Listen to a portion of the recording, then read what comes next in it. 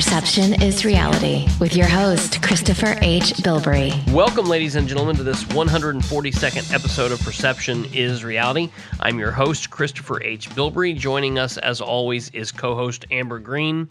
We're recording this episode on Wednesday, February 17th, 2021, which will be a day that lives in radio broadcast history as a somber day. As I'm sure most of you listening are aware, conservative radio broadcasting icon Rush Limbaugh passed away today at the age of 70 after a year-long battle with lung cancer. We want to take you straight away to his wife, Catherine Limbaugh, for a statement. Hello, everyone. I know that I am most certainly not the Limbaugh that you tuned in to listen to today.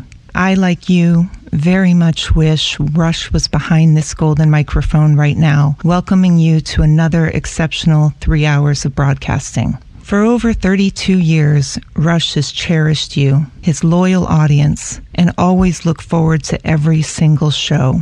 It is with profound sadness I must share with you directly that our beloved Rush, my wonderful husband, passed away this morning due to complications from lung cancer.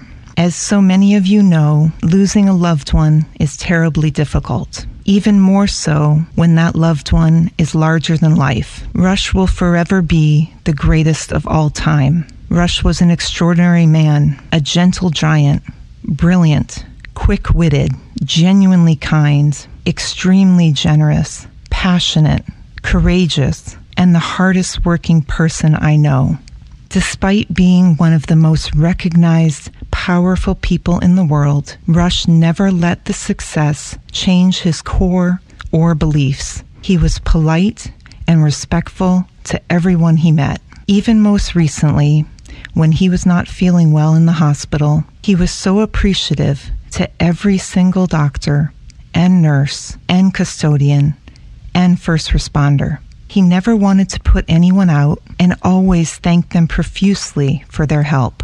From today on, there will be a tremendous void in our lives and, of course, on the radio. Rush loved our miraculous country beyond measure, an unwavering patriot. He loved our United States military, our flag, our Constitution, our founding fathers.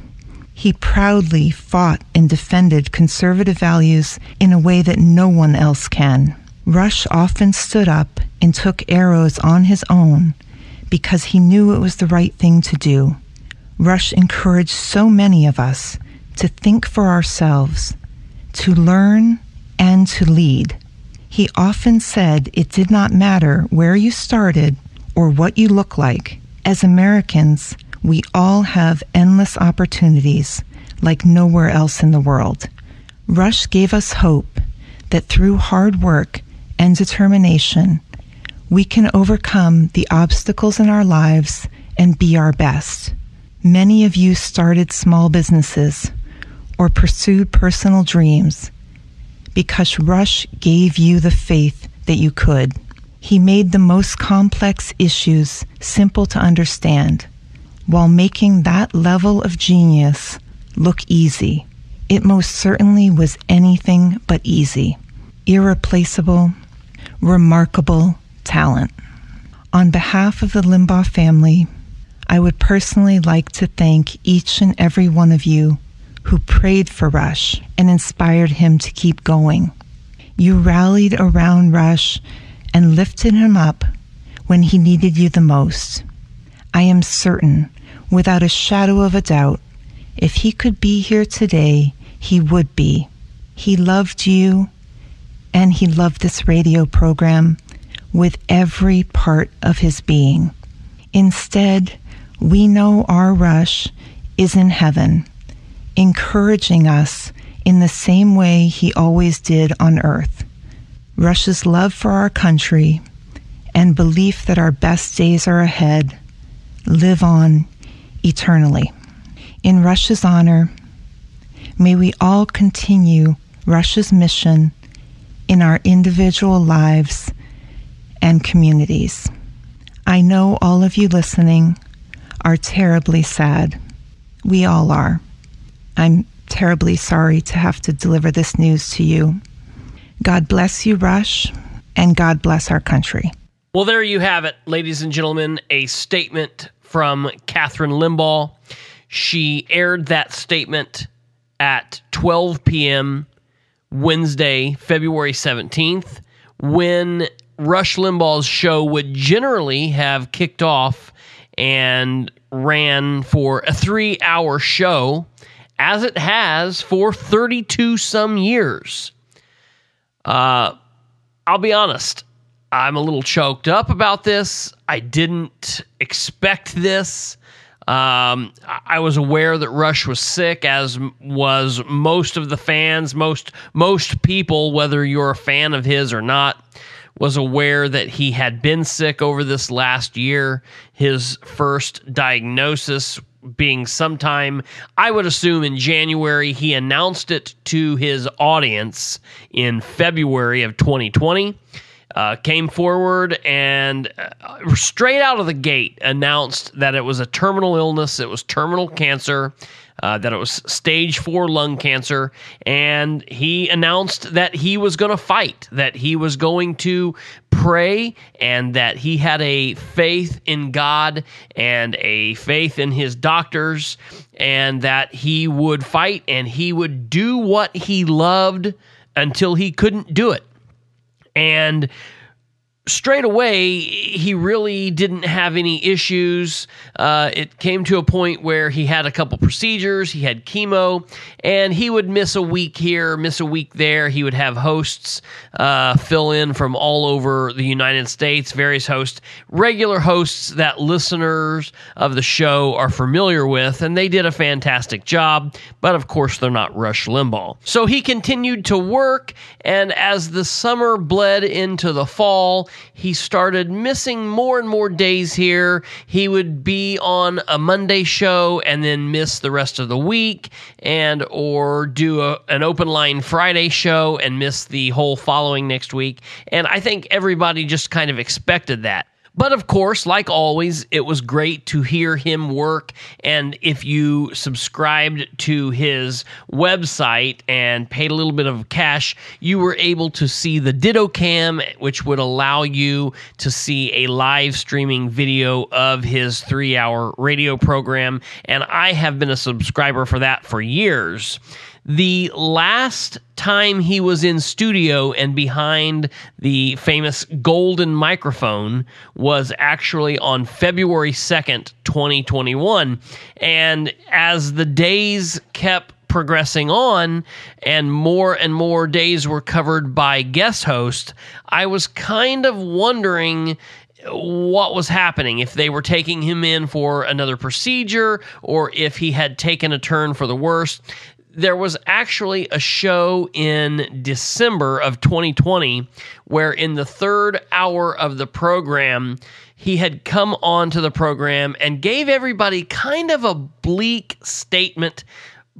It was filled with hope all the same. Basically, he stated that they had been fighting the cancer, and although it initially had responded well, the cancer had kind of fought back with vengeance, and it didn't look too well. He even went as far as to say that the doctors thought that he wouldn't live much past October of 2020, and here it was December of 2020, so he was thankful.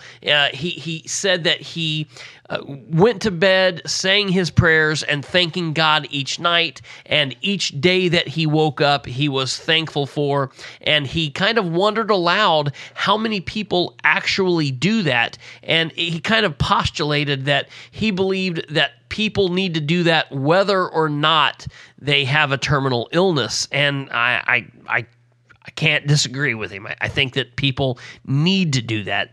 But it was clear to those that were viewing him that he was losing weight. He never really sounded different. That's the thing. He had lung cancer. He never really coughed. He never really sounded horrible or was very congested, or his voice, his tone, it never really changed. And that's what I think was absolutely fantastic, is we didn't really in what made him who he is, his voice, his talking, his ability to speak into a microphone and project thoughts and ideas to millions of people, that never really went away, and I'm so happy for that.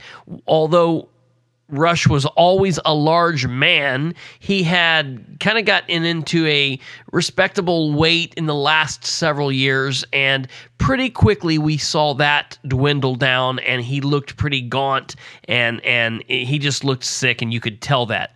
But you would never have ever known anything was wrong by listening to his voice. On February 2nd, 2021, Rush sat down behind his golden microphone at the EIB Excellence in Broadcasting Studios, and he recorded a 3-hour show, which he didn't think that he was going to get through.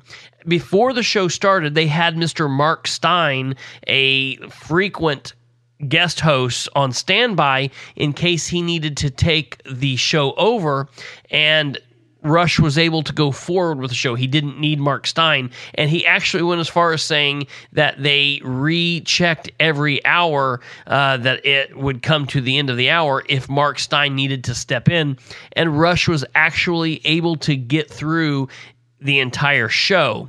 That would turn out to be Rush's last show behind the microphone. I have read that sometime in the last couple days, Rush was taken to the hospital, and he apparently succumbed to the lung cancer today. And I put out a very heartfelt nod and tip of the hat to Rush, and, saying my thoughts and prayers to the family, and gave a little bit of an obituary to Rush. And as I expected, I got a lot of people on that post on social media that love Rush and that felt the same way, but I also got some hate for it as well. And as the day progressed forward, I was able to see some absolute just trash vitriol spewed in Rush's direction, and it just absolutely upset me. And so that's what we're going to talk about. While I feel that many programs over the next couple coming days and weeks are going to take a look at Rush the man, they're going to take a look at what he meant to radio and broadcasting and what he meant to the conservative movement, and they're going to give his stats and talk about how wonderful of a person Rush was and honor him. And while I agree with every bit of that, I want to look at something a little bit different in this episode. Now, I want to first say this. I am doing exactly what I am doing right now, and you are hearing me because of Rush. I have been a fan of Rush for many, many, many years. I used to listen to Rush as a very, very small boy. Rush has been doing what we know him as doing for the last 32 some years. He actually started in radio before that in February of 1971 as a disc jockey, spinning music and working his way through radio programs before settling behind the EIB golden microphone and using his voice to project his thoughts and his opinions in a conservative manner on the political scene in America. And he has since been self-described or described by his fans as America's Anchorman, El Rushbo, the Maharishi, all names that were given to him or self-given to him out of love from fans or because of various aspects of the show that would pop forward. And he used a very sharp wit and intellect and humor that a lot of people just really didn't get. And I'll tell you, whether you loved him or you hated him, one thing that you cannot deny, and if you do, you're lying, is that he changed radio. He changed talk radio. He single-handedly revived and saved political talk radio, and specifically conservative political talk radio. Rush Limbaugh has been responsible, in my opinion, in forcing the political stream of thought in many different directions and quite possibly changing the outcomes of major elections in the United States of America. And he has a massive fan base that have been fans for years and years and years. There are people who would call into his program all the time saying, my parents started listening to you. I listened to you as a small child. I am now a grown adult with children of my own, and they listen to you. They have all of your books. We have all of your merchandise. It was a family affair. And like I said, some people think that's great. Some people don't think that's great. But whatever you thought of Rush Limbaugh, the one thing that cannot be denied is he was the absolute greatest at what he did, and he touched radio in a way that I don't think any other human being will do, at least in our lifetime. Rush Limbaugh was a one of a kind. However, as great as I can speak of him, what I find absolutely fascinating and utterly disgusting is how people are so willing to trash this man within minutes of finding out that he died, saying how wonderful it is that he is dead, talking about what a absolute piece of trash he was, and just being completely vitriolic. And that is what I want to focus on. While I agree with all of the shows that are going to go over all of his highlights and talk about how wonderful he is, I'm interested in what's broken in American culture and what is so deviant in people's minds that they can find celebration in a tragedy such as a human's death from a horrible disease such as lung cancer. And that's what we are going to look at and discuss. And I hope that you, yes, you the listener, will really think about what we're talking about, whether you're Republican or Democrat, liberal or conservative, libertarian, whatever you are, however you feel about this man. I would like for you to really think about what we're talking about here and try and understand, get into the psyche of the people who are speaking out on both sides of this. The people who are upset and are offering their thoughts, prayers, and comfort, and the people who are showing their ass and showing what absolute right dickheads they can be. So let me ask you, Amber, were you a fan of the Rush Limbaugh show? Did you listen to Rush, or what was your opinion of Rush? So I admittedly have never once listened to his radio talk show. In all honesty, I think the only time I've ever heard him speak was when he was awarded the Presidential Medal of Freedom. Something. Yep. Yeah, that. See? That's Yep. So I year. I knew that caused a big stink, but I also figured that it caused a big stink because it was Trump, and Trump could have given that medal to Gandhi, and Sure. I think people still would have been mad. Oh, absolutely. So I really paid no attention to why people were mad.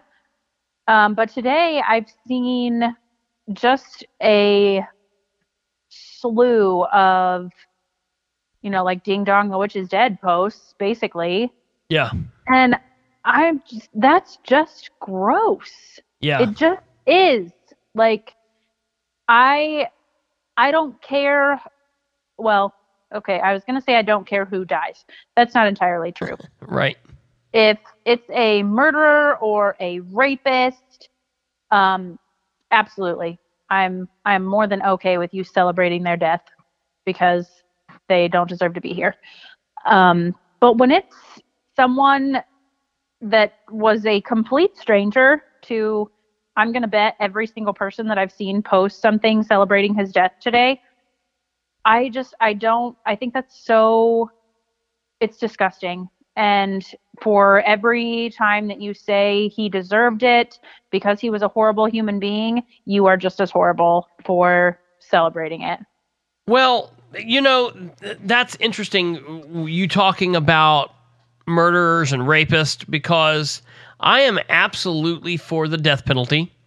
I am very pro death penalty. And I do feel like there are people who commit crimes in this country that do deserve to be put to death, and I will always feel that way. When that happens, I don't know that I would say I necessarily celebrate the death, because I do look at it as a chance where I wonder, where in this person's life did things go wrong?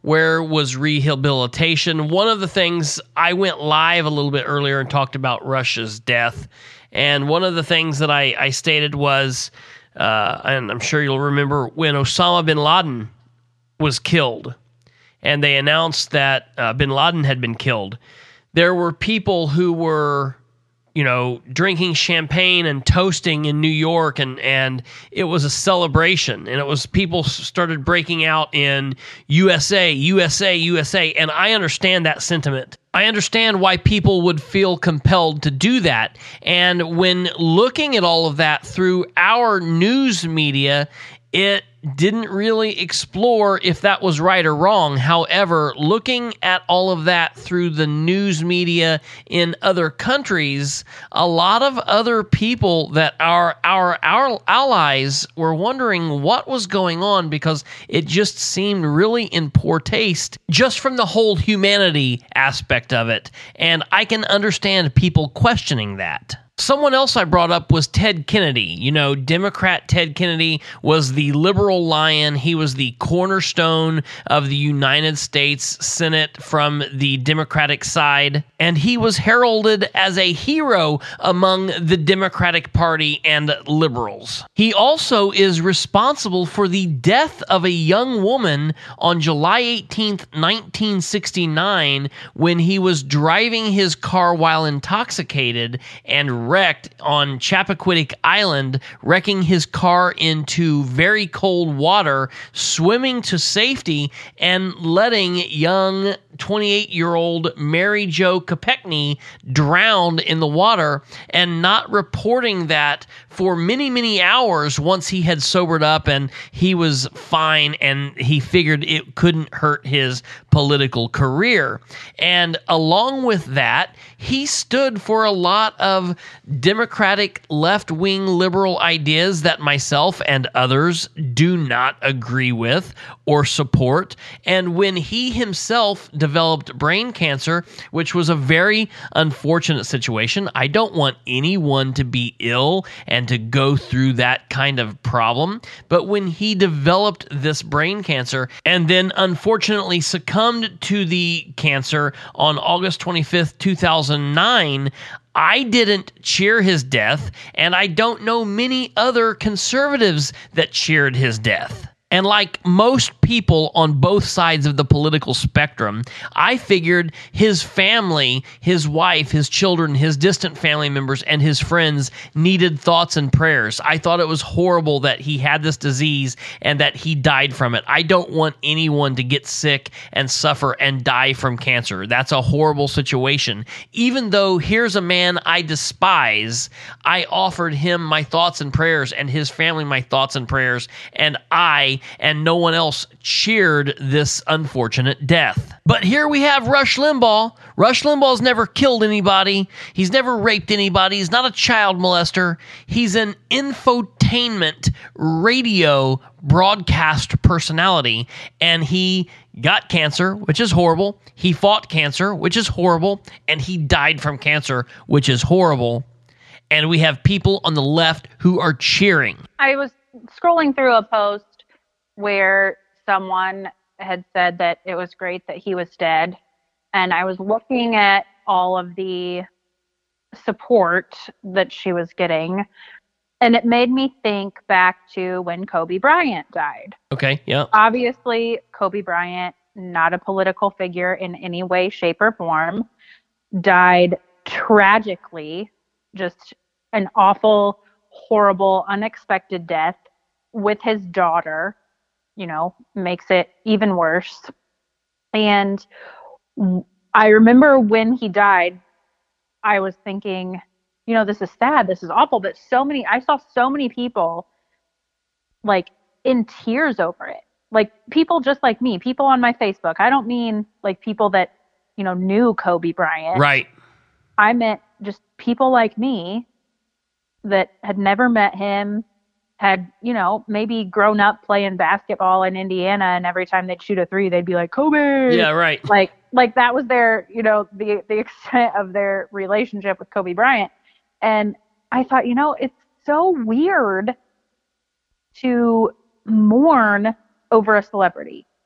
Like physical mourning, like it's affecting your life. Like I am human enough to sit there and feel for his wife, who not only lost her husband, but also one of her children. Like, sure. I can't imagine what that feels like, but it didn't affect me to the point that I couldn't complete my daily tasks. Yeah. And I remember thinking, it's weird to me that happens. Like when Michael Jackson died, or I mean, Elvis, I wasn't alive when Elvis died, but people throw flowers in the street and cry and heave and I just thought that was so weird. And in the same token, I think it's really freaking weird that people celebrate the death of a celebrity. Yep. And like it or not, that's what Rush Limbaugh was. Like he was a political celebrity, but yes, he was still a celebrity. And that's so bizarre to me. And I think I summed it up. Someone commented on a post tonight on Facebook, and she said something to the effect of, Rush had said something about cigarettes not causing cancer, or smoking not causing cancer, and she said, I feel like karma is satisfactory enough for me in this situation. and I replied, I said, I have bigger things to deal with in my day-to-day life than deciding what makes a complete stranger's death satisfactory. Right. Yes. And that's and I know that has to be this weird, mourning celebrities and or celebrating celebrities dying. A lot of that has to be based in our social media culture that we have today. Yeah. But a lot of it isn't, because like I said, that happened back when Elvis died, and when Michael Jackson died, we had just kind of come on the cusp of Facebook then. Right. So it's obviously been a thing long before social media, and it's freaking weird to me.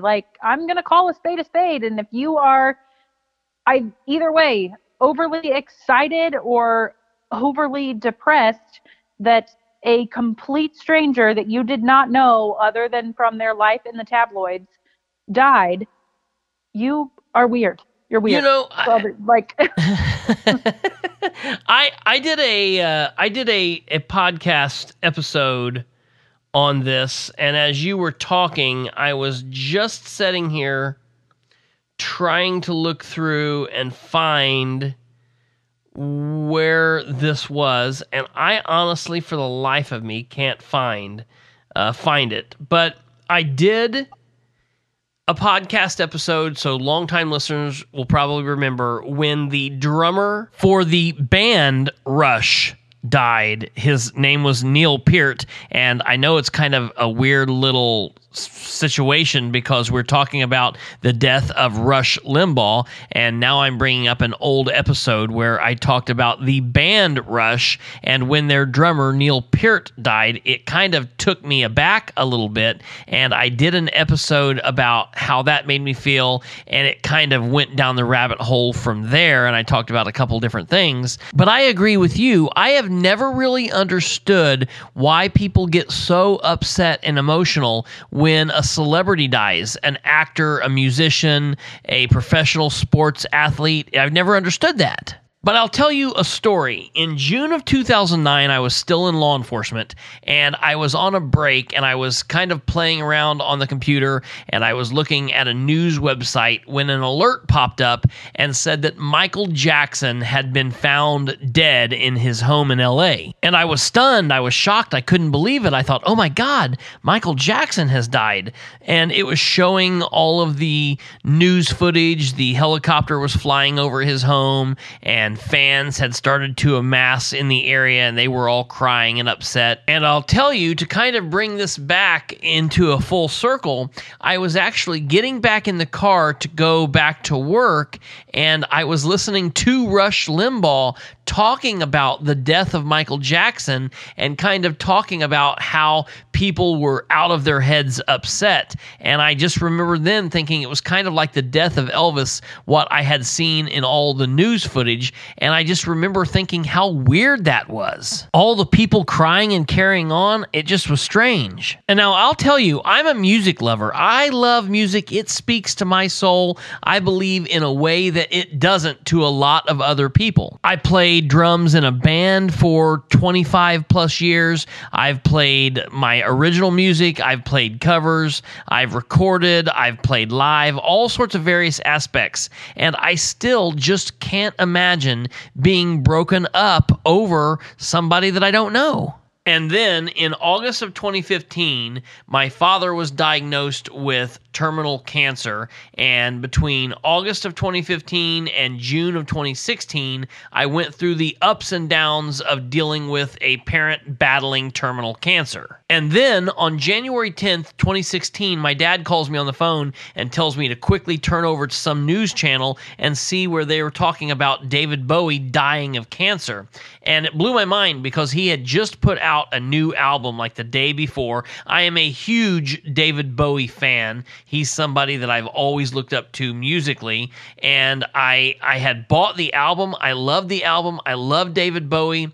He knew he was sick. That's why he recorded the album and put the album out the way he did, and he died the next day. And I actually got like choked up, and I thought, wow, this is kind of weird, and I really didn't understand it. Now looking back on it, I realize it was because of everything that I was going through with my father. Yes, I am a big David Bowie fan, but I've just never really been upset when people like that die. I realize that I don't actually know them. I have them because of their art. Their art still means a whole lot to me. I don't think any less of Jim Morrison and the Doors because he's not around and he died before I was born. I realize that I have his music, I have his art, and I look at it that way. So the reason in my mind that I got upset over this death of David Bowie was because of everything that I was going through with my dad. Yes, I loved Bowie, but it was really about my father. Moving forward, I don't think really much more about it, and then unfortunately my dad passes away in June of 2016. And of course that's a little bit more traumatic to me than David Bowie dying. A little bit. And I was going through life, and October 2nd, 2017, I'm watching TV, watching the news of the horrible incident of the Las Vegas, Nevada shooting at the Country Music Fest. Okay. And the ticker across the bottom of the screen comes on and says, Tom Petty has died. That's what I was just getting ready to bring that up. Yeah, Tom Petty was a pretty big one for a lot of people because I thought, oh my God, that's horrible. And it was really strange because then they came on a few minutes later and said, nope, he hasn't died. He is in critical condition in some hospital in LA. And then it turned out like 8 hours later, they came back on and said, yes, he has passed away as a result of what we now know was an accidental drug overdose. And I'll be honest, Tom Petty floored me. I was very broken up over Tom Petty for a long time. I mourned that death for quite some time. So that's the only like celebrity death I've ever, and I don't want to say mourned because I wasn't really mourning his death. I was mourning that I would never get to go to another Tom Petty concert. Because in high school, so admittedly, I dated like a total stoner loser in high school. Okay. But one of the great things that came out of that was we went to see Tom Petty twice. I went the summer before my senior year and then the summer after my senior year. And, you know, the summer after your senior year is such a big deal anyway. Like you're finally free for the first time. Like you're an actual adult. If I remember correctly, it was like 2 weeks after I had turned 18 that we went to go see him. And it turned out to be this super cool show. Lightning struck the stage at Deer Creek. And if you call it anything other than Deer Creek, you're not my friend. Right. Yep. And the stage caught fire and it started pouring down rain. And Tom Petty was like, you know what? Fuck it. I'm still going to play. Most of you aren't going to be able to hear this, but that's okay. Because all electricity had gone out. And it was so cool to be a part of just this like fly by the seat of your pants thing. I lost both of my flip-flops getting back to the car because the parking lot and the lawn had just turned into like this giant mud pit. And when I heard that Tom Petty died, I was like, you know, I was almost 30 at that point. So I wasn't going to be living it up like I did the summer after I graduated high school anymore. But I thought, and he was supposed to come to Indiana again that year. Yeah. And I thought, well, guess I won't get to go to that concert. And I was so bummed out. And that was like the only time I distinctly recall being upset, so to speak, over a celebrity's death. And it was really just more I was upset about the experiences that I was no longer going to have, which sounds super selfish, but it's true. Well, sure. No, and that's right. I mean, music, like I said, music touches people, and you have experiences, and you think about, you know, what you will miss out on. I mean, because you don't know Tom Petty, you're not connected to Tom Petty in any way, and that's so weird for me to say that because I feel so connected to Tom Petty because I can sing you each and every one of his songs forwards and backwards, from the middle and out both ends. I mean, I know them backwards and forwards.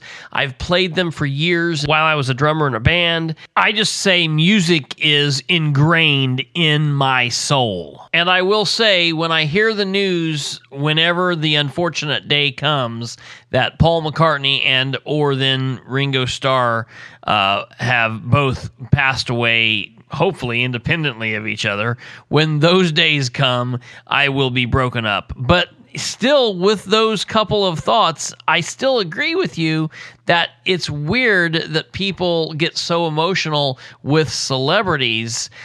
And on the flip side of that, while I can't understand being broken up and upset, I can't definitely understand hating somebody and rejoicing that a celebrity has died or a political foe. I just really, really don't understand that. However, today, when I heard the news that Rush Limbaugh had passed away after his year-long battle with lung cancer, it was a punch in the gut. But in that situation, I almost can understand why, because I got to thinking, with everything going on in America, with everything currently happening in the political climate, there was still so much left for Rush Limbaugh to say. And I just hate, because I feel like he wanted to be around. He had so much more commentary left. He wanted to pass down to us his thoughts and his wisdom, whether you took that wisdom or not.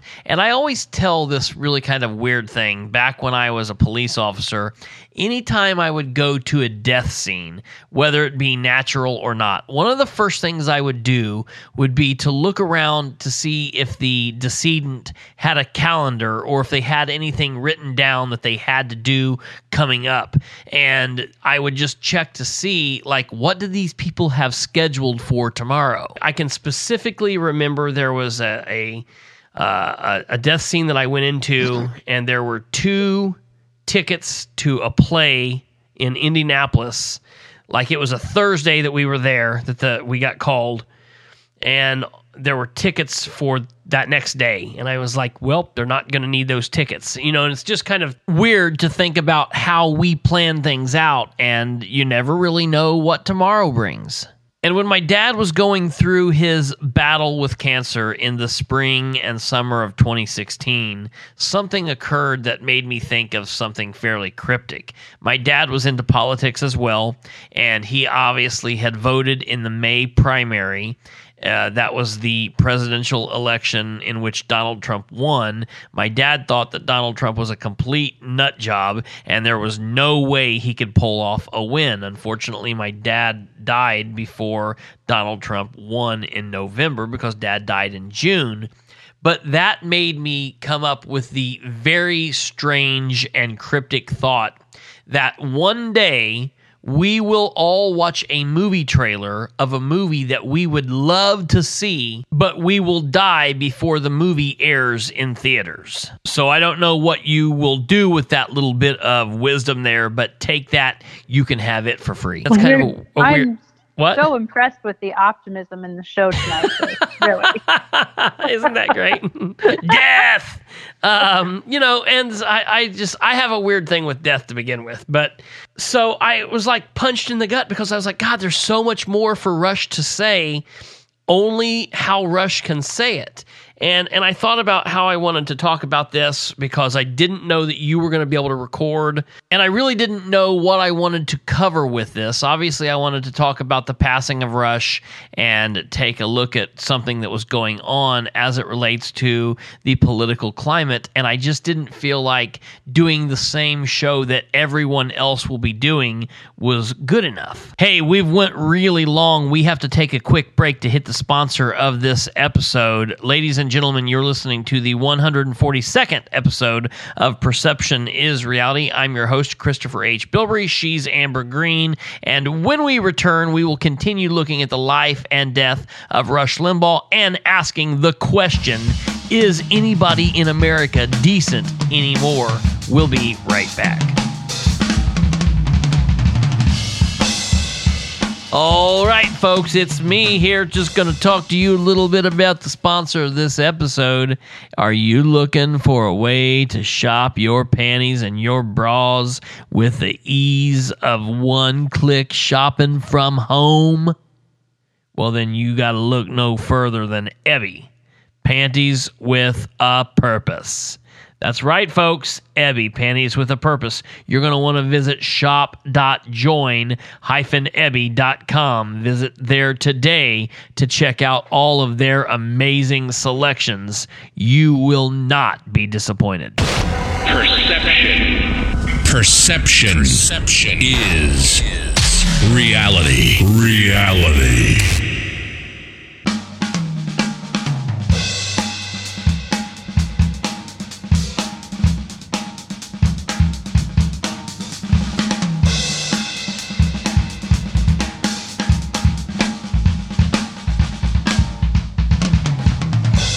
All right, folks, we are back at it. This is the 142nd episode of Perception is Reality. She's Amber, I'm Chris, and we are talking about the unfortunate, untimely, and sad passing of conservative media icon Rush Limbaugh.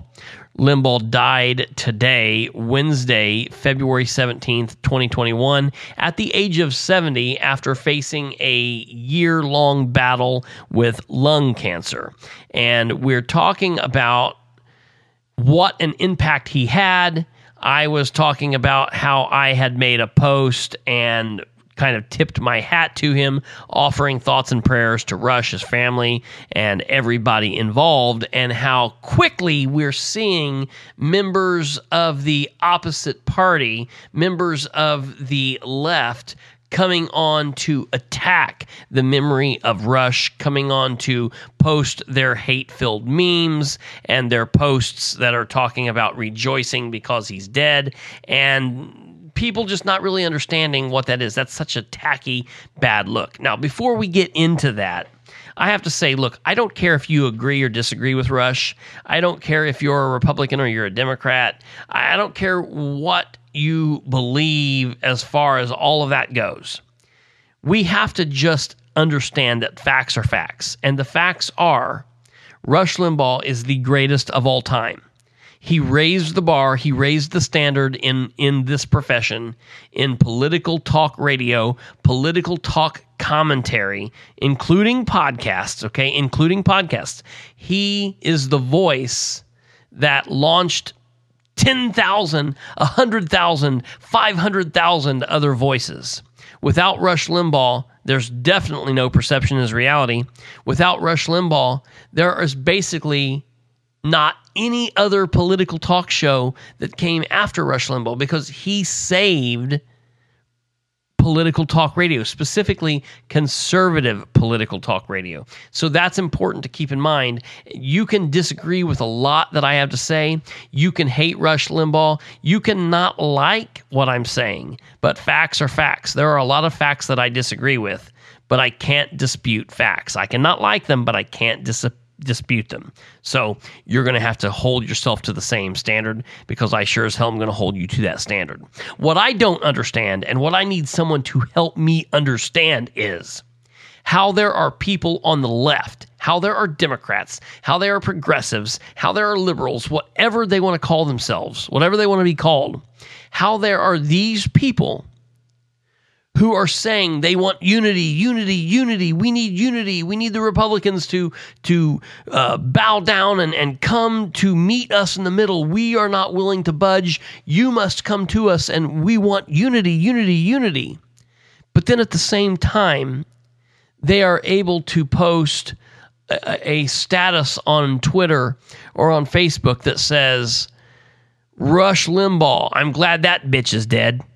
I don't understand how you think that is unifying, how you're going to get unity from that statement. And that's what blows my mind. Like, it's the same people, and we're just going to get back to the hypocrisy talk, because that's all it ever freaking is. Welcome to Hypocrisy Talk. You're on the air with Chris and Amber. It's the same people that, you know, just yesterday or the day before or the week before or January freaking 20th said, now is the time for unity. Let's put all the bad stuff behind us.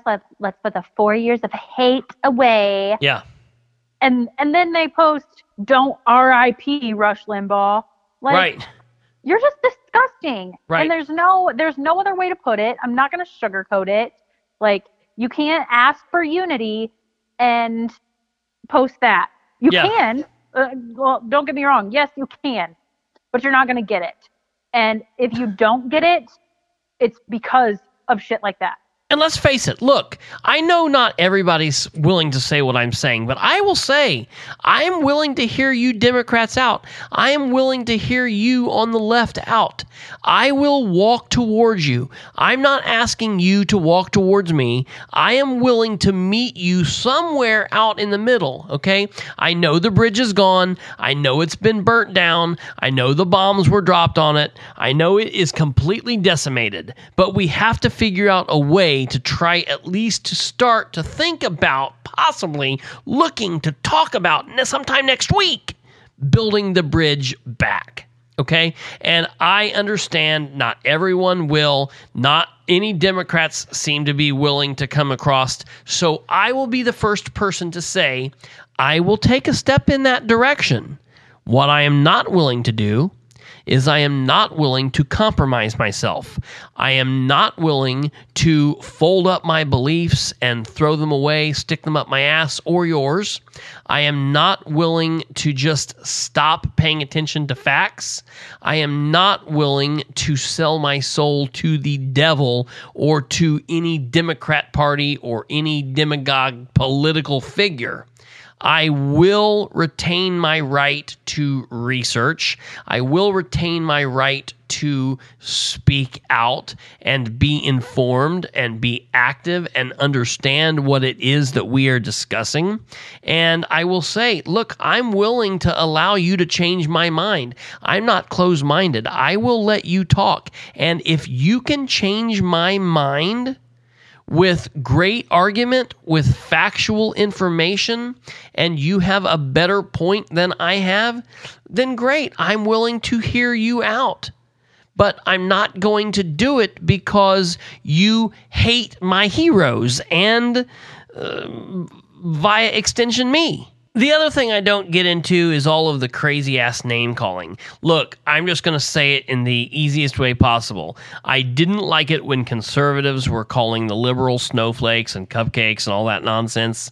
And now that we're 4 years later and they're in control and they're powerful, I don't like that they're saying it to the conservatives. They didn't like it when ignorant conservatives were saying that to them, and I don't like it when their ignorant people are saying that to us. And this is a situation that my father used to talk about all the time when he would say, we're letting our idiots talk to their idiots. This is a situation where only idiots are talking and there are no grown people in the room having a conversation. Of course, people on the left don't like being called cupcakes or snowflakes. Why in the hell do they think that they should call people on the right now cupcakes and snowflakes? Just because they were called that 4 years ago? At some point, we need to get to the point where we can say, I know you just jabbed me in the eye with your thumb. I'm going to put my hands down. I'm going to put my weapons down. I'm not going to jab you back just because you jabbed me. Welcome to Hypocrisy Talk. You're on the air with Chris and Amber. What kills me is just recently, I had some pretty progressive liberals tell me that I was an A-OK conservative because I was willing to see things from all sides, and they thought that was pretty stand up.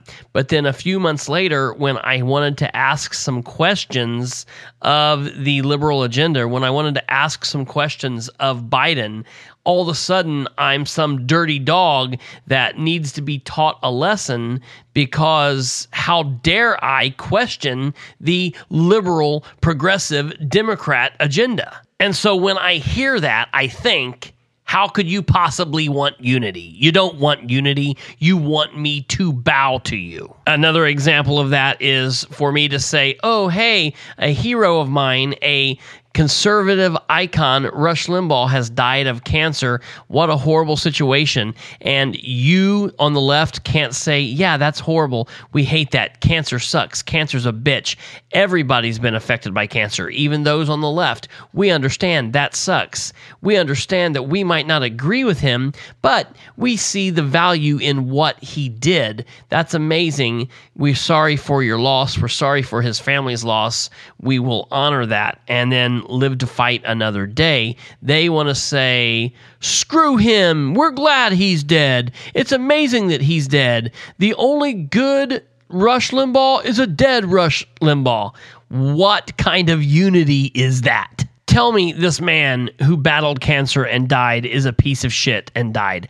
Great. Have at it. But let's be real just for a second.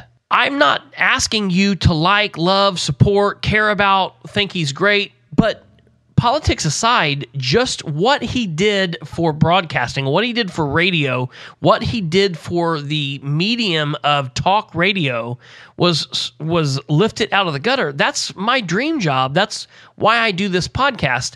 I give him a tip of the hat for that.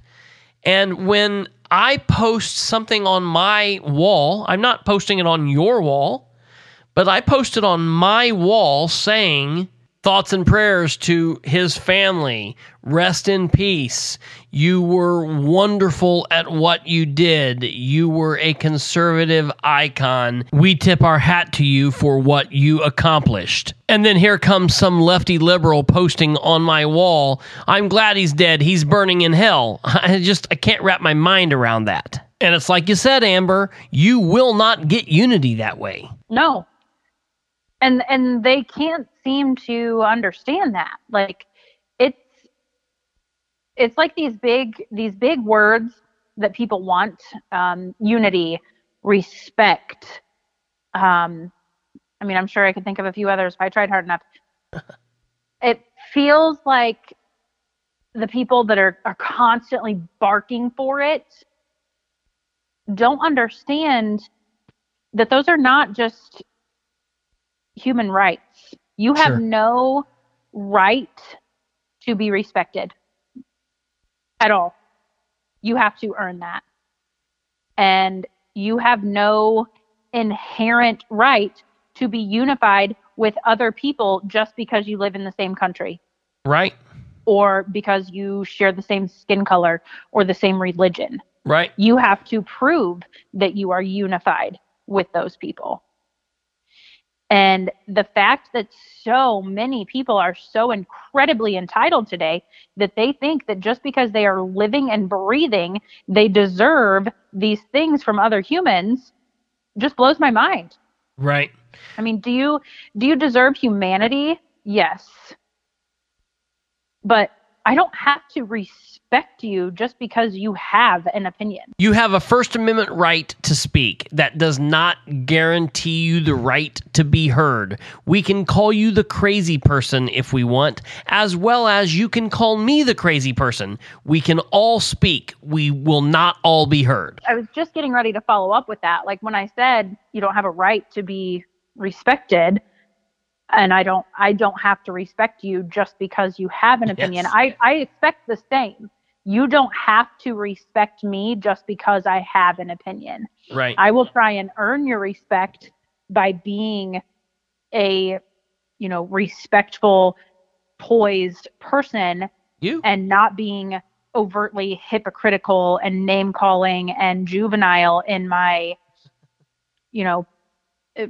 interminglings with you. Sure. But I don't expect you to respect me just simply because I have an opinion. Right. And that's what just it kind of like bridges a generation gap. Sure. Almost, because I feel like the people younger than me, so like the early 20s, what is that? Like Gen Z, the people that are telling me I shouldn't be wearing skinny jeans and parting my hair to the side anymore. Right.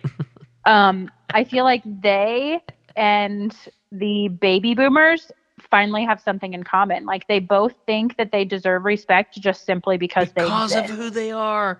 That's amazing.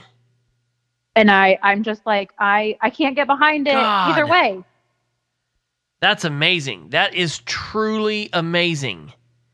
That connection, that they finally have something in common, that they feel like they should be respected just solely because of who they are. That is truly, truly amazing. I mean, it'd be awesome. So I would love to watch, and I know the retail, scene has changed, so I'm sure it's not the same.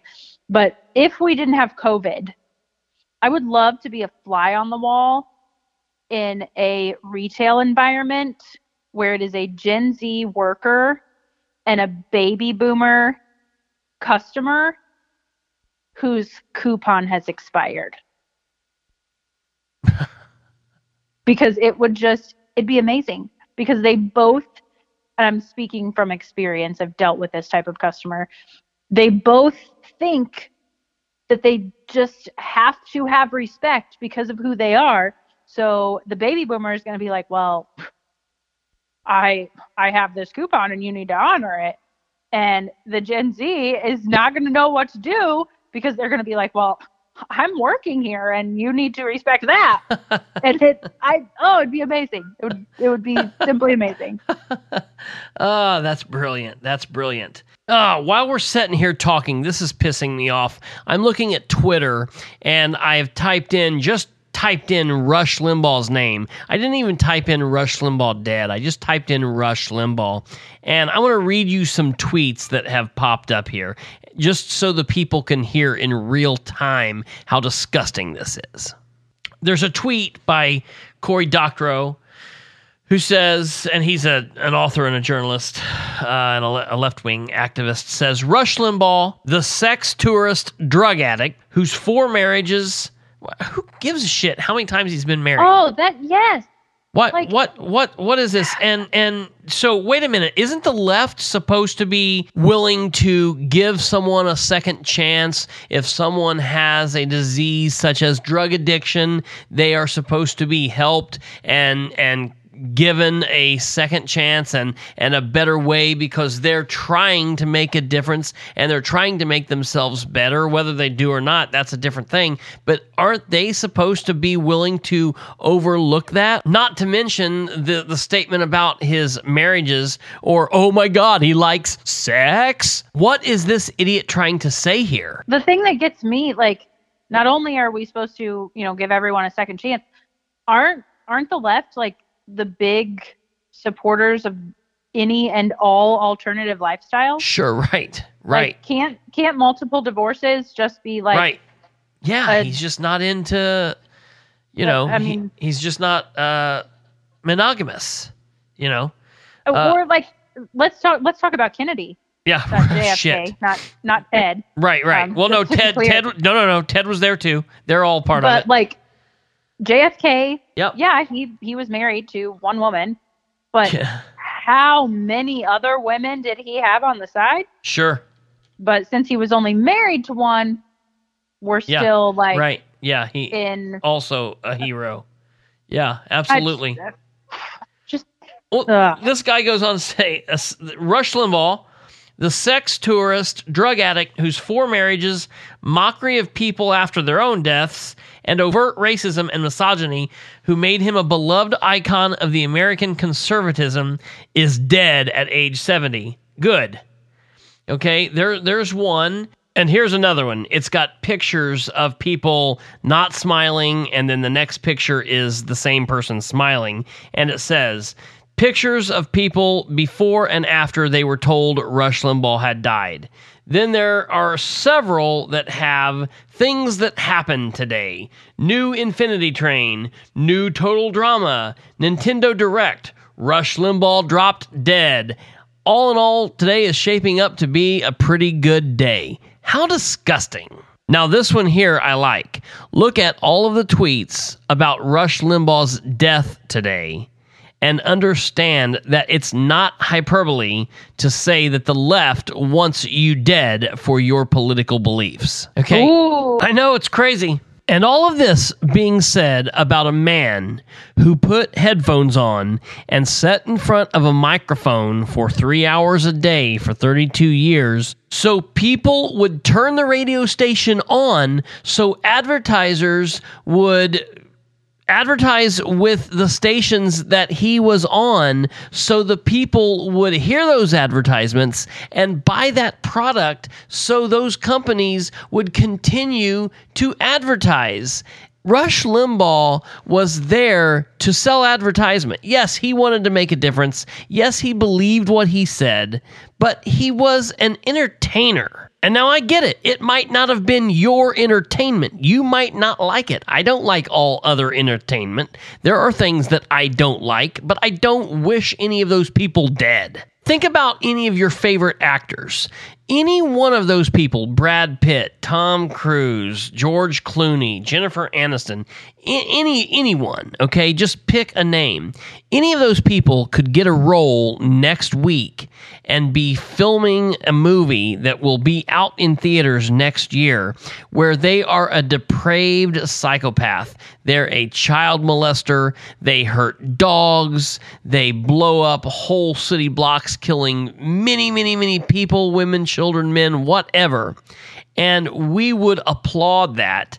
We would come out of that movie theater and they would be given an award at some kind of Academy deal, and we would think it's wonderful entertainment. We understand that those people aren't the crazy people hurting, molesting, killing, raping, and pillaging, that they are playing a part. I believe Rush Limbaugh believed a lot of what he said. I also believe that he was a freaking entertainer. I believe things that I say here, and I try to be me behind the microphone as I am on the street. But even I have said on my live videos and in other podcasts, I realize that I talk about politics, and politics generally is a dry subject. I get that. So I have to do something to make it entertaining for people to want to click back into week after week after week to listen to. Well, yeah, why do you think you got me on the show? Duh. Right, see, that's exactly, that's what you're here for, is to spice it up a little bit. That's great. People are, I think, really waiting for us to fight. That will be when the big ratings are. But bottom line is, people hate Rush Limbaugh because he took a stand, he said what he believed, he did it in an entertaining way that lots and lots of Americans liked to hear. and people were, in my opinion, jealous of that. And that leads them to be willing to say absolutely most disgusting, heinous things on a day such as today when he has lost his battle with cancer. My question is, when do we get to cancel these people for the things they're saying? Keep in mind, I don't like cancel culture, but what's good for the goose is good for the gander. But I'll be honest, I'll be honest, man, and it's got nothing to do with Rush Limbaugh's death. It's just the whole damn thing. I don't understand how we walk back from this. I just honestly don't. I don't either. It sounds so bleak and sad, but when I no longer feel like I'm at risk for being canceled just because I'm a conservative female that's not a feminist, right, then maybe I'll have a little bit more faith in being able to walk this back. Sure, absolutely. Well, go ahead. Sorry. No, if feminism and any other movement that's like that is really about, females, then we should be supporting all females, whether they believe in the left or believe in the right. Right. Same thing goes for, Black Lives Matter. We should be supporting Black cops and Black women that are murdered by Black men and Black children that are aborted by Black mothers. Yeah. And then, you get into supporting gays or the LGBTQ community. And I know this is going to blow some people's minds, but there are some conservative members of the LGBTQ community, and by God, they don't belong there. Yeah. Yeah. And that's when you can actually use the word unity and describe to me what its definition is, then we can talk about it. I hear you. Absolutely. There's another one. I keep seeing tweets popping up on the screen just saying massively gross crap. But one of the things that is kind of a common theme is talking about how Rush Limbaugh hated the gays. And I don't really particularly recall that or believe that that is accurate. But for people who believe that, I just want to take one step and remind everybody, maybe for people who don't know, who sang and performed at he and his wife's wedding in 2010. Does anybody want to take a guess? Does anybody know? Amber, do you know? Would it surprise anybody to find out that Sir Elton John was the performer at the Limbaugh's wedding in 2010? No way. Yeah, can you believe it? I couldn't even believe that Rush Limbaugh would know who Elton John was, and moreover, want him that he would be welcomed at his wedding. I'm more shocked at the fact that Rush Limbaugh's fourth wedding was a big enough deal that Elton John wanted to be there. Shit. I know of Rush Limbaugh, but I definitely didn't realize he was of that status. Oh no, dude. Wait, what? This is what the show should have been about. Rush Limbaugh was extremely wealthy. Rush Limbaugh, in my opinion, was probably one of the most well-known radio talk personalities of all time. Probably one of the biggest, if not the biggest, radio personality ever. His net worth is in excess of $600 million, and his last contract negotiation was an 8-year contract for a grand total of $285 million, which come out to $31.25 million a year, and he just signed a new contract last year, which said that his yearly salary would be $85 million per year. Now, that just went into effect last year, and he died in February of this year, so unfortunately, he never saw that increase, but you get the point. His wedding to Catherine, I believe that I read, cost around $33 million, and it was a who's who among Hollywood celebrities, sports athletes, the political elite, and media personnel from all over the spectrum. And for others that might be in the same boat as Amber, let's just go over quick biographical information here real quick. Rush Limbaugh's full name was Rush Hudson Limbaugh III. He was born January 12th, 1951 in Cape Girardeau, Missouri. Limbaugh's father was a lawyer and a United States fighter pilot who served in the China-Burma-India theater of World War II, and his mother was a stay-at-home mother. Limbaugh graduated high school in 1969, where he had played football, loving football, and after he had graduated from high school, he took a job at the age of 16 at his first radio station, which was KGMO, a local radio station in the Cape Girardeau area. He used the air name Rusty Sharp, having found Sharp in the telephone book. Limbaugh later cited Chicago DJ Larry Lujack as a major influence on Rush, and stated that Lujack was the only person he ever copied.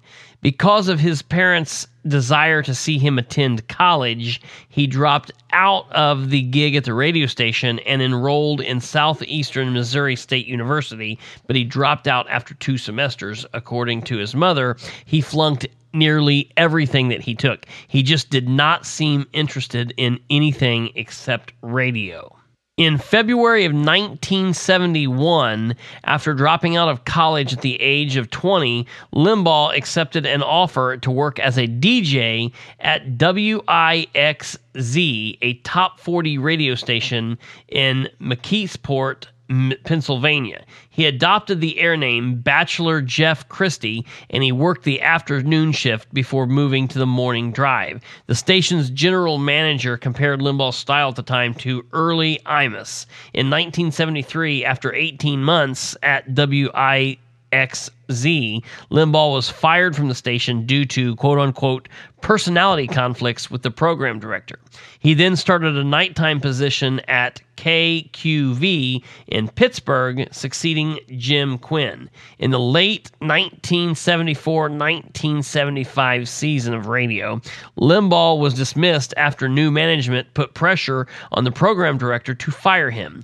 Limbaugh recalled the general manager telling him that he would never land success as an on-air personality and suggested a career in radio sales. I guess that's kind of like the guy at Decca Records that told the Beatles guitar music was on the way out and they would never hit it big. I always love stories like that. After this rejection, he took a position in Wisconsin. Limbaugh then returned to living with his parents in Cape Girardeau. Towards the end of 1975 and through the later half of the 70s, Rush Limbaugh worked at various radio stations as a top 40 DJ spinning music, and it seemed like none of those gigs lasted very long. He actually considered himself a moderate failure in radio, and in 1979, he accepted a part-time role in group sales for the Kansas City Royals baseball team, which he then developed into a full-time position as director of group sales and special events. During this time, he became very good friends with most of the Kansas City Royals, a lot of the other management and staff members, and others in professional athletics. In 1983, Limbaugh returned to radio at a station in Kansas City for a year. He then decided to drop the on-air moniker that most DJs at the time had and use his real name. A few weeks into that gig, he was actually let go from the station, but he did land a station on KFBK in Sacramento, California, replacing a pretty popular radio host at the time, Morton Downey Jr. The show launched on October 14th, 1984. That, along with the repeal of the Fairness Doctrine, which had required radio stations to provide free airtime for responses to any controversial opinions, we started to see the Rush Limbaugh that we know develop. In 1988, because of his success in Sacramento, California, he took a job at WABC in New York City. Syndication was then on, and he quickly became the Rush Limbaugh of the Rush Limbaugh Show. In 2019, with syndications in nearly every market in the United States, Rush Limbaugh was being heard by nearly 15.5 million people weekly. That just kind of blows my mind a little bit. And it just proves, I mean, if his wedding was $33 million, I'm going to guess that means that the guest list was pretty hefty. Oh, yeah. It wasn't just like 10 or 20 people. So I'm also going to guess that a good portion of the guests in attendance were not conservatives. Oh, yeah.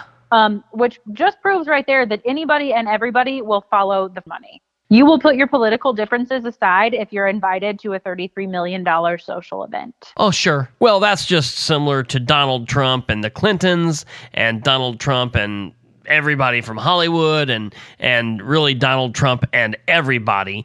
Donald Trump was a supporter of everybody. He gave money to Democrats. He gave money to Republicans. He was a businessman. He did what he needed to do, and he was a rich businessman, and he hung out with other rich people. If you are a multi-millionaire, you're not hanging out with Christopher Bilbrey or Amber Green. You're not hanging out in Muncie, Indiana. You're hanging out in the swankiest of swanky places in New York, in Paris, in LA, in Chicago, and you're hanging out with other multi-millionaires. You're not hanging out with little peons. $1 million is nothing. Anybody can have $1 million in the bank. I mean, that's really nothing.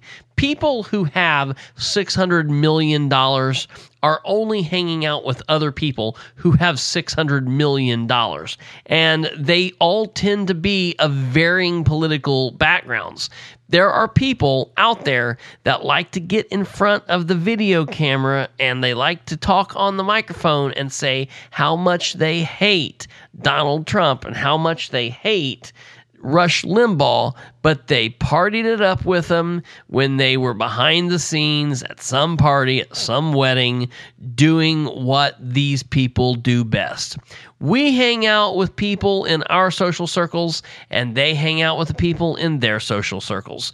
We talk about the people that we hang out with, and they talk about the people they hang out with. We just need to get to a point where we're not dealing with the hypocrisy. Welcome to Hypocrisy Talk. You're on the air with Chris and Amber. So, having not really known who Rush Limbaugh was, what are your thoughts? You've enlightened me on Rush Limbaugh because you were actually able to tell me things about his life other than, yay, he's dead. Right. Thank you, Mr. Liberal Captain Obvious. And I'm still just kind of baffled at the Elton John thing. I'm not gonna lie. Like, so I was a young girl when Princess Diana died. Oh yeah. And we all know that Elton John sang at her funeral. Oh yes. And said he would never sing that song again. Yeah.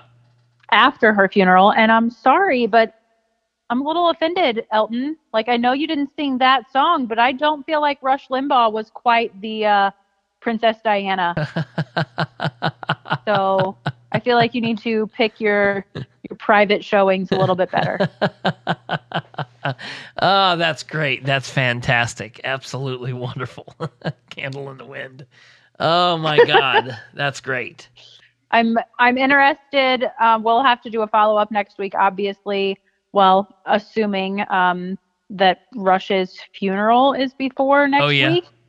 I know celebrity funerals tend to be done on a little bit more of a slower timeline than, us measly peasant folk. So maybe he will not have a funeral by a week from today. Yeah, but assuming that he does, Yeah. that'll give us a little bit of something to follow up on. Maybe there will be like rallies in the streets during his funeral, which is disgusting, but at this point wouldn't surprise me. But other than that, no. I thought I think that's... you wanted to do a follow-up to make sure he was still dead. No. He will this still be isn't- dead next week. This isn't Michael Jackson. I'm not. Nobody's arguing. Well, at least I'm not arguing that he's not dead. I do believe he is actually dead. Yes, he will still be dead next week. But I mean, if anybody's capable of faking their own death, it's these multimillionaires. That's right? absolutely true. Absolutely. And I will tell you, listen, I know it might be too soon and all, but that golden microphone will need somebody to speak into it, and I could use a couple $1 million. So if anybody out there knows anybody that knows anybody that knows anybody, I'm sure Amber and I could split that money. So, look us up. Well, I mean, Alex Trebek, R.I.P., all of his clothing was donated. So maybe you could get so lucky. Maybe the microphone. I don't want the microphone. I want the contract. They have to fill that 3-hour time slot. I don't Now, beggars cannot be choosers, Bilberry. I would take the Come on. microphone. I would take the microphone. Okay, speaking of the microphone, I'm going to do something special here in just a second, so stick around to the end. You won't want to miss that. But Amber, could you tell us where the folks can find you? I can be found on Facebook at Amber Green. That's me. Green has an E at the end. And you can find my fun little follow along VIP page where I show you a little snippets of my life and also sling some skincare at A Touch of Green. Again, Green has an E at the end of it. Fantastic, Amber. Thank you very much. Folks, you know where to find me. You can catch me on Facebook at Christopher H. Bilbrey, Christopher with a K, or Facebook.com/Bilbrey318. You can also call the studio line or text the studio line at 765-546-9796, or you can email me at khbilbrey@gmail.com. Please don't forget to share the show with everyone you know. Remind them we can be found on all major podcast hosting sites. All they have to do is search for the full name of the show, Perception is Reality, with Christopher H. Bilbrey, or the easiest way is to simply go to Google and enter in Bilbrey Podcast. That's BILBREY Podcast. Will pop right up. Okay, I was trying to figure out the best way to end this episode, and it struck me. What could be better than ending with Rush's own words from his very last hour of his very last show that he ever produced and ever recorded for all of us to hear? On Tuesday, February 2nd, 2021, before the Rush Limbaugh show was to begin, Rush was feeling a little ill, and he didn't know that he would be able to make his show or his full show. So his team had called a longtime guest host, Mark Stein, to be at the ready in case Rush couldn't go on. 12 o'clock came and Rush was able to perform well. Matter of fact, if you listen to the show that started at 12:06 p.m. on Tuesday, February 2nd, you wouldn't even know Rush was sick unless you just knew. At the end of his first hour, his team came to him and asked, "Are you okay? Do you need Mark to step in?" Rush said, "No, I've got this." He performed his second hour from 1 to 2 p.m. At the end of that second hour, his team came and said, "Hey, Mark can fill in. You can always come back tomorrow." Rush said, "Nope, I can do it. I'm feeling just fine." And Rush went on air at 2:06 p.m., wrapping up just before 3 on Tuesday, February 2nd. And as Rush always did, he ran right up until very at the edge of the hard deadline, right at like 2:58, and they would kill the music. It would go out for a second, and he would come back on with just a few quick, simple words. The words you're getting ready to hear are the last words that Rush Limbaugh ever spoke into his famous golden EIB microphone. They are the last words that Rush Limbaugh ever spoke on air for all of us to hear, and I feel like they are very fitting. Mr. Limbaugh, take it away. Well, my friends, that's it. Yet another excursion into broadcast excellence in the can. Enjoyed being with you today, always do, and look forward to the next time. Thanks to Mark Stein, who has been in standby mode all day. Wasn't sure I was going to be able to go today. And then each hour I had to assess. But we made it. Thank you, Mr. Stein. See you all next time. You've been listening to Perception is Reality with Christopher H. Bilbrey. Tune in, like, and subscribe at perception.fireside.fm. Hook up on Facebook at facebook.com/Bilbrey318 and on Twitter at PISRBilbrey. Email khbilbrey@gmail.com. Or get off your butt and call the show at 765-546-9796. Till next time, remember, perception is reality. This has been Perception is Reality with Christopher H. Bilbrey, where we aim for better government through citizen involvement.